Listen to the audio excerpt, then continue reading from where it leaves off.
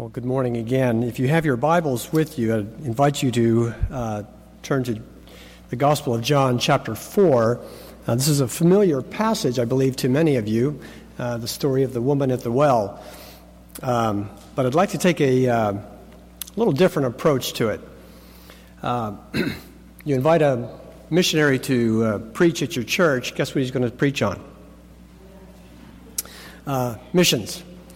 I was trying to find the illustration about a carpenter and a nail or something. Every problem is a nail, or every solution is a hammer, or something like that. Well, to a missionary, every biblical text is probably a missions text.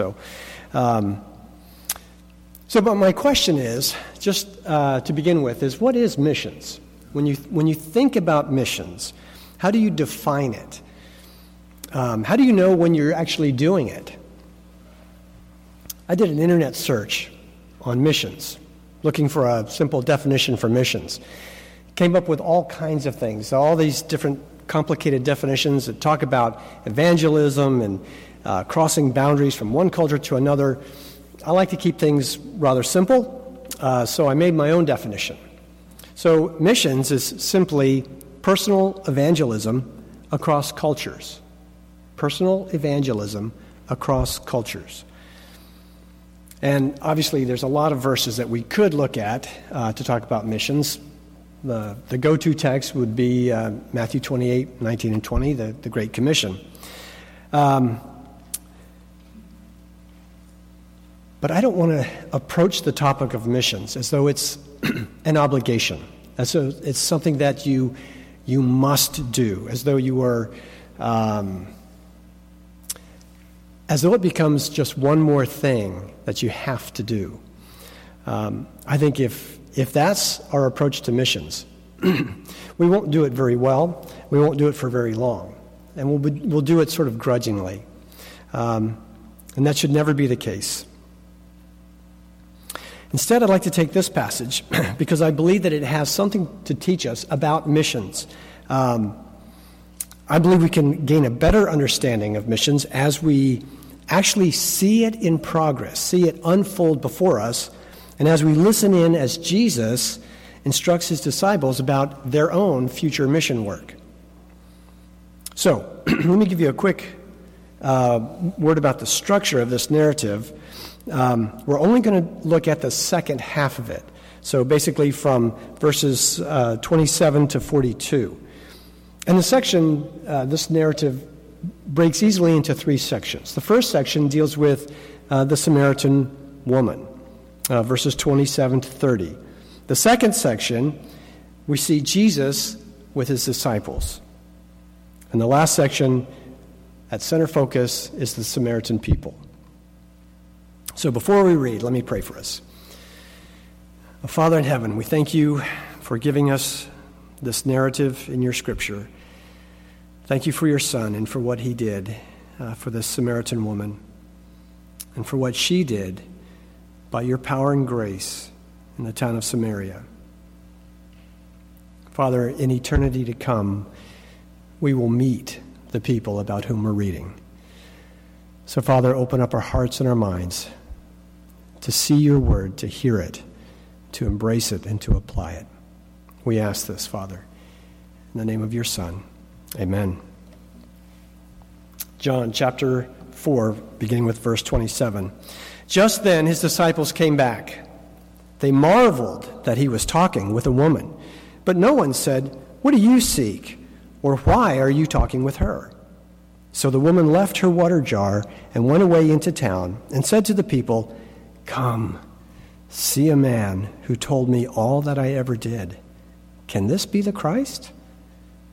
They went out of the town and were coming to him. Meanwhile, so while all that's happening, the disciples were urging him, saying, "Rabbi, eat." But he said to them, "I have food to eat that you do not know about." So the disciples said to one another, "Has anyone brought him something to eat?" Jesus said to them, "My food is to do the will of him who sent me and to accomplish his work.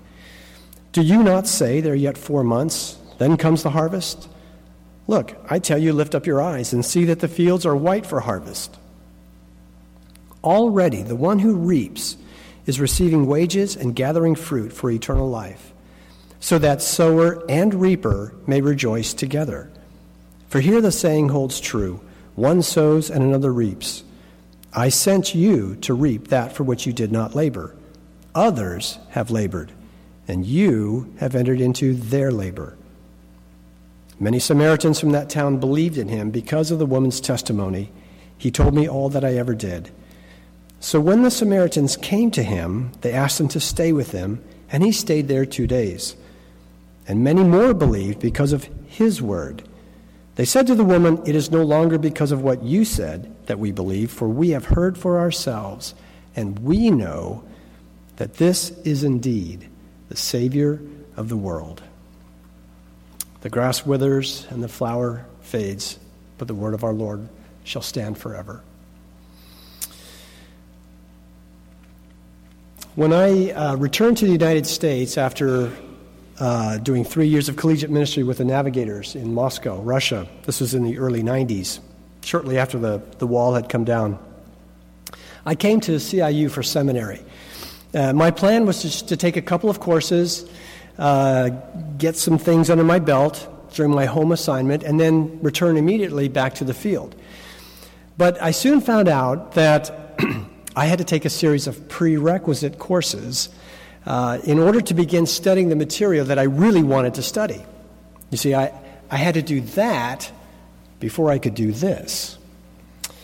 And as we look at this first section, we find several prerequisites to missions. Now, if you're interested at all in missions, keep in mind there are some prerequisites. And the first one we see is that of a changed heart. Look at verse 27. Just then his disciples came back. They marveled that he was talking with a woman, but no one said, "What do you seek?" or "Why are you talking with her?" So the woman left her water jar and went away into town and said to the people, "Come see a man who told me all that I ever did. Can this be the Christ?" So the first prerequisite is that of a changed heart, and we see that in this Samaritan woman. Actually, this is the very first example we have in John's Gospel of someone who has actually come to Christ. You might think that Nicodemus in chapter 3 is the first. Well, if you read the text very carefully, there's no indication that Nicodemus has come to understand who Jesus is. We see that towards the end of John's Gospel clearly, absolutely, but not at the end of chapter 3. In chapter 4, we have the Samaritan woman, and there's our first example of someone who has experienced a changed heart. And what else do we know about her? We know that she came to the well in the middle of the day. Why? Well, to avoid contact. The middle of the day was not the day to draw water. People drew water early, first thing. And they usually came together. The women would gather together for protection, for company, and that's when they would gather water. But not at the middle of the day, not at the hottest part of the day. No, you only do that in case you're trying to avoid contact with other people. We know that she had a problem with men. She had had 5 previous husbands, and the one she was currently living with was not her husband. Back in those days, if you had had 3 husbands for whatever reason, legitimate or otherwise, that was considered quite unusual. But 5? I imagine this woman had simply by then given up hope she would ever meet someone who would meet her needs. So we knew she had a problem with men. We also know that she was thirsty. Jesus talked about living water, and this woman responds favorably. "Sir, give me this water that I will not be thirsty or have to come here to draw water." She desperately wanted what Jesus was offering. Now, she misunderstood exactly the nature of that, but you can see she responded positively. She was thirsty. We also know that she was expecting the Messiah to come, the one who would tell her all things.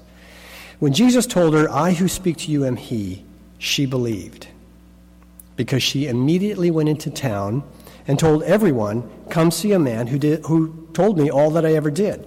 Can this be the Christ? Her question, don't understand her question as a question of doubt. Can this be the Christ? It's actually much stronger than that in the original language. It's like saying, this couldn't be the Christ, could it? It's really more of an invitation. So without a changed heart, without a heart that's been touched by the gospel, missions will be nothing to us because really we haven't got anything to share. So that's the first prerequisite, a changed heart. The next prerequisite is changed values.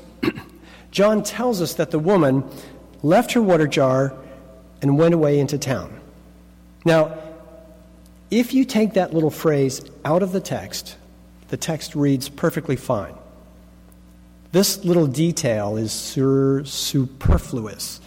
I always trip up saying that word. This little detail is not necessary. It doesn't change the text in any way. It reads perfectly fine without it. So why does he include it?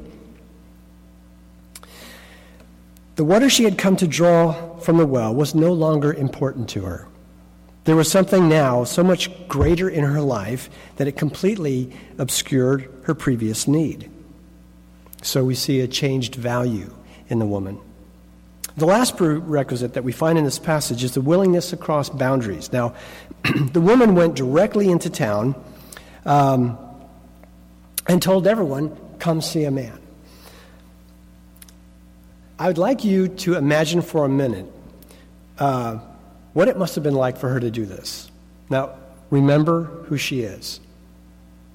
Remember the life that she's lived. Everybody knows this woman. Everybody knows everything about this woman. Sychar was a small town. She had a reputation. And yet, none of that mattered. What compelled her to do that? What drove her to face the potential shame and ridicule of all the people that she knew in that town? I think that if it was merely a sense of duty or obligation, she would never have gone back to the town. No, this was something much bigger. This was something that she had to do. She was compelled to do it. Let me give you this illustration. When in the Navy, I was stationed in Hawaii for 6 years. Yeah, I know, it's hard duty. Somebody's got to do it, right? Tip of the spear. So, and I was single for a long time. And I would do my day job, flying, whatever it was, go back, change. I often would go back down, and there was one place on the western tip of Oahu where I would go and just sit on the rocks and watch these glorious sunsets. And as a single guy who wanted to be married, I often lamented that I didn't have anyone to share this with. Why? Because that's what you do. You see something beautiful, you see something extraordinary, and what do? You look for someone close by to share it with. You want to share the experience. We're just built that way. And I think that's what happened to this woman. She found something beautiful. Jesus had unmasked her sinfulness. The thing she most desperately wanted to hide and cover, Jesus had uncovered and exposed. And so she had no place to hide, and yet Jesus didn't push her away. He didn't say, go clean yourself up, I'll come back in a year or so and see how you're doing, and then give you some of this water. No. He told her, come and drink. Jesus continues to offer her living water.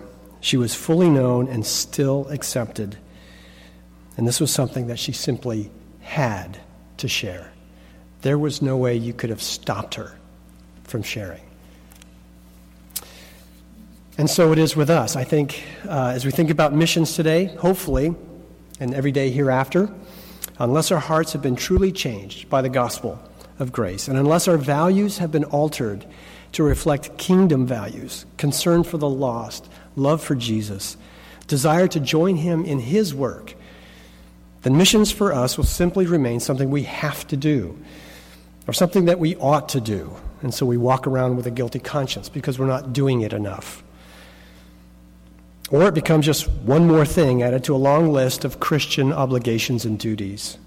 It will never become the overriding passion, the priority of our lives, as it was for Jesus. Now, that brings us to the second point, the priority of missions for Jesus. Take a look at verse 31. Meanwhile, so picture in your mind, the woman has just left Jesus. The disciples have just come back. They're seeing Jesus with the woman. They see the exchange, but they don't hear it. And they see the woman leave her water jar, and immediately she runs right past them down to the same village from which the disciples had just come. Okay? So meanwhile, the disciples were urging him, saying, "Rabbi, eat." But he said to them, "I have food to eat that you do not know about." John gives us a contrast here between the disciples' priorities and those of Jesus. Jesus' food is to do the will of the Father who sent him, to accomplish his work. The disciples, on the other hand, were concerned only with their physical needs. They demonstrated no more understanding about Jesus and his mission than did the woman at the well initially. Jesus spoke to her about living water, and she thought only about physical water being drawn from a well. Jesus spoke to his disciples about food, and they only thought about what one puts in their mouth. Jesus said, "My food," okay, that which sustains, that which nourishes, is to do the will of God and to accomplish his work. The thing that satisfied Jesus was actually doing the will of God. Now, theologians will make a distinction when talking about the will of God, okay?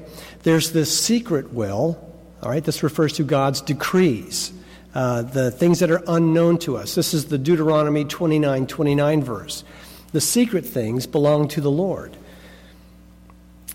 But they'll also talk about God's revealed will, those things he's already made known to us in his word, the things in which he delights, the things which are pleasing to him, okay? When John is talking about Jesus saying, "My food is to do the will of him who sent me," he's talking about this second will, the revealed will. Those things that are pleasing to God, those things which delight God, which give him pleasure. In the Lord's Prayer, when we pray, "Your will be done as it is on earth, as it is in heaven," this is what we're asking him. We're asking him for those things in which he delights, which pleases him, which are according to his word.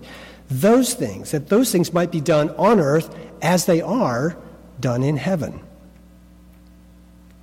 So Jesus says, "My food is to do the will of him who sent me and to accomplish his work." This is what satisfies Jesus. It preoccupies his attention. It consumes his thoughts. It is what he always does. Now, I'm sure you've experienced this. A couple of years ago, Victoria gave me some painting lessons, some oil painting lessons. And so I started dabbling in oil painting. And I found that I could sit at an easel and just paint for hours. And I would lose all track of time. And I'm sure you've experienced the same thing. You're so busy being engaged or just absorbed in some particular activity that you forget about everything else for a time. For Jesus, doing what was pleasing to God, what was according to his word, was that very thing. It satisfied him more than physical food ever could. And dear friends, how unlike us, how unlike Jesus are we?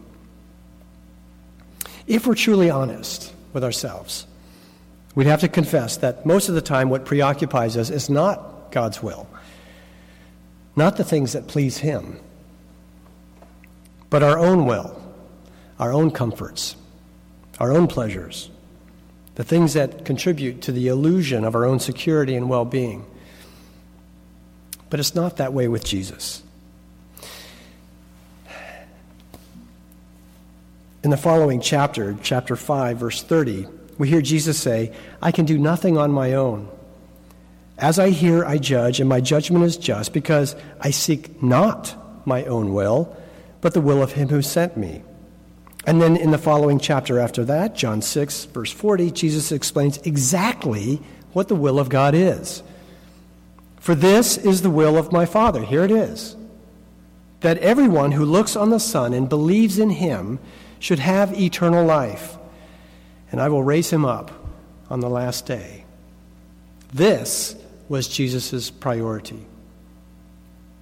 Now, to help his disciples understand that, to understand why this was so important to him, he speaks about the harvest. And he does so using two common to that day sayings.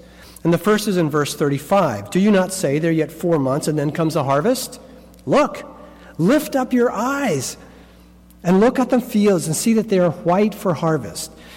Now, if you look into a commentary, most commentators will argue that what Jesus is doing is he most likely could see the crowd in Samaria filing out of the town, and in the afternoon sun, their clothes shone brightly like white. Sychar and Jacob's well was really only about half a mile on an elevated place. So as you look out, you could actually see the people filing out of the town, making their way up this path towards the well. And that's certainly possible. That's one explanation. But I think the point here is that the time of the great ingathering of souls was no longer in the future. It is something that's happening now, right now. Jesus goes on in verse 36, already, that's the key, already the one who reaps is receiving wages and gathering fruit for eternal life, so that sower and reaper may rejoice together. Okay? Already, that's the key. It's what the disciples needed to understand. Sowing is no longer only a time of expectant waiting. If you've ever planted anything, you put seed in the ground, you water it. Do you expect it to grow that afternoon? Do you expect it to reap the next day? No, of course not. There's this long period of agonizing waiting, hoping that it's going to produce something. Jesus is saying the planting and the harvesting now coincide. This is exactly what the prophet Amos had foretold in Amos 9, verse 13. Behold, the days are coming, declares the Lord, when the plowman will overtake the reaper and the treader of grapes, him who sows seed. Those days have come. They are right now. That's what Jesus is telling his disciples. But he uses a second saying as well, and that's in verse 37. For here the saying holds two. One sows and another reaps. Now, originally, this was an expression of disappointment. One sows and another reaps. It's like saying, you do the work, someone else is going to reap the benefit. How encouraging is that, right? But Jesus is saying, no, this saying is still true, only he turns it around. It's now their privilege as those involved in his work to live in a time when the harvest has begun and to reap what they themselves did not sow. Jesus wants his disciples to grasp. He wants them to understand, to be aware that they are being allowed to participate in the time of fulfillment. It has come. It is now. And they get the privilege of being part of that.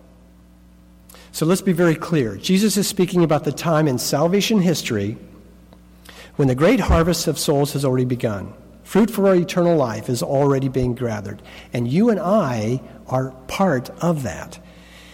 It doesn't mean that every mission field is going to be simply a matter of reaping. There are plenty of fields out there that are hard. The ground is hard, and the seed has no place, and it takes years of laboring. Some fields simply require long, faithful service.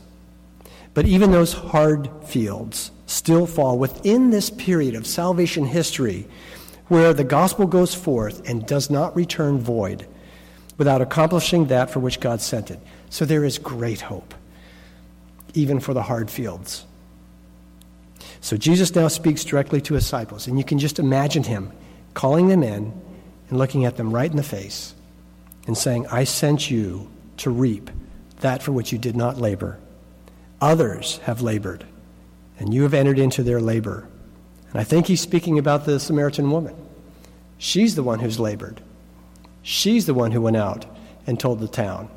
And now they're coming. And you, my disciples, are going to enter into her labor. Now, the disciples don't fully understand this. If they had, they would have brought out of the town far more than just bread. They were just there.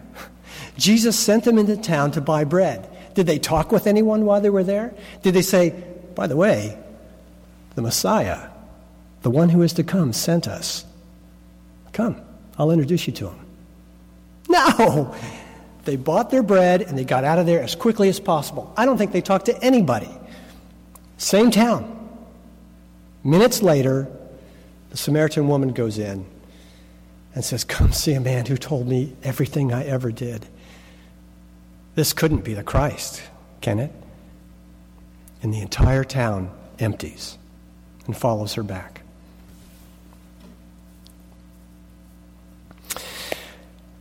You know, unless we're too hard on the disciples, they didn't get it, and I think we don't get it either. We have a hard time understanding that we're sent. If you've ever traveled abroad, has anyone ever done a short-term missions trip? Yeah, some of you had. What do you do on that short-term missions trip? You willingly, gladly endure and put up with deprivations, uncomfortable settings, surroundings, weird food, right? You put up with all that stuff. Why? Because you're on a mission trip, right? You know it's temporary. This will be over soon, right? Friends, imagine if we regarded our entire lives, 70 to 80 years, as our mission trip. It'll be over soon. Sooner than we realize. We can put up with discomfort. We can hang out with awkward people. We can eat weird food. We can endure discomfort. Why? Because we're on a missions trip. And pretty soon, it'll be over, and we go home. Do you think that would change the way we interact with people, our neighbors, the people we rub shoulders with day after day, week after week? Does that change the way you look at missions? Well, praise God for our substitute. Jesus is the true Son of God who lived out the obedience that was really ours, that was expected from us, but we failed. The disciples, too, were supposed to live not by bread alone, but by every word that comes out of the mouth of God. Their food was to do the will of God, his revealed will, according to his word, but they couldn't. And they failed. So Jesus came and lived that perfect obedience, always doing that which is pleasing to his Father. So we've seen the prerequisites for missions. We've seen the priority for missions. Now as we wrap up, let's take a look at the process of missions. This is where you see it unfold. Verse 39, many Samaritans from that town believed in him because of the woman's testimony. He told me all that I ever did. So when the Samaritans came to him, they asked him to stay with them, and he stayed there 2 days. And many more believed because of his word. They said to the woman, it's no longer because of what you said that we believe, for we have heard for ourselves, and we know that this is indeed the Savior of the world. The confession of the Samaritan people that they now know who Jesus is, that he is indeed the Savior of the world, is the climax of this narrative for John. It's the note upon which John ends the story of the woman at the well, and she just as quickly disappears from the pages of Scripture. We never hear from her again. But notice how the Samaritans came to this conclusion. This is the important part for us. They heard the woman's testimony, and either because of it or because of her reputation, and she had a reputation, they believed her.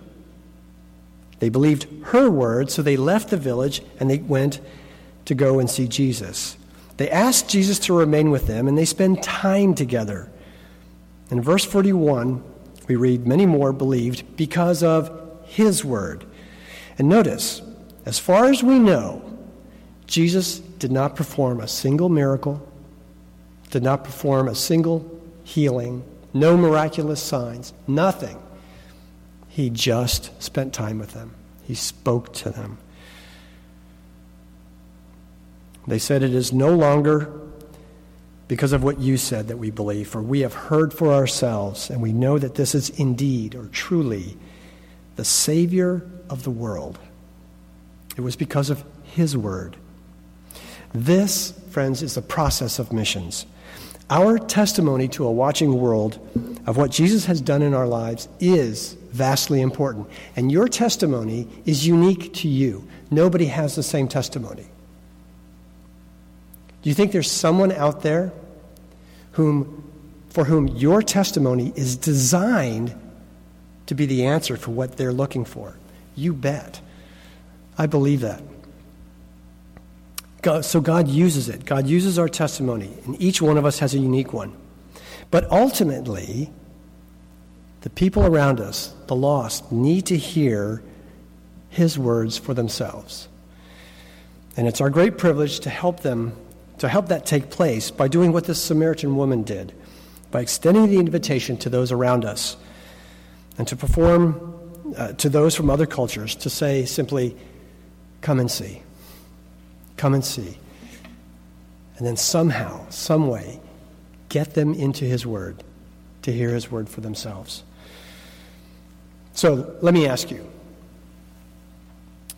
what does missions mean for you personally? Do you meet the prerequisites for mission involvement? I think you do. Changed heart, changed values, willingness to cross boundaries, cross cultures. Do you understand the priority of missions?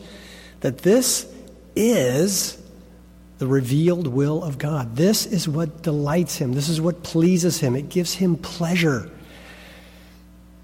Will you actively take part in the process of missions by extending the invitation to the nations around you to come and see, so that they might hear the word of God speaking directly to them? Oh, may God give us the grace to answer, yes, Lord, here I am. Please send me. Let's pray. Oh, Father, we thank you for your goodness to us. Thank you for your grace. Thank you for opening our eyes to the truth of the gospel, for bringing along a friend who invited us to come and see.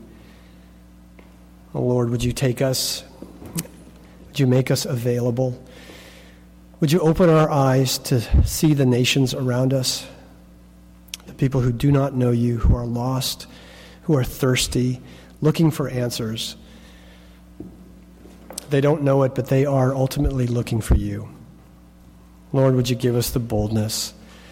Help us to cast our reputations, the concern for ourselves aside, and to simply say, can this be the Christ? Come and see. Father, we ask you for that grace. In the name of Jesus, your Son, we pray it. Amen.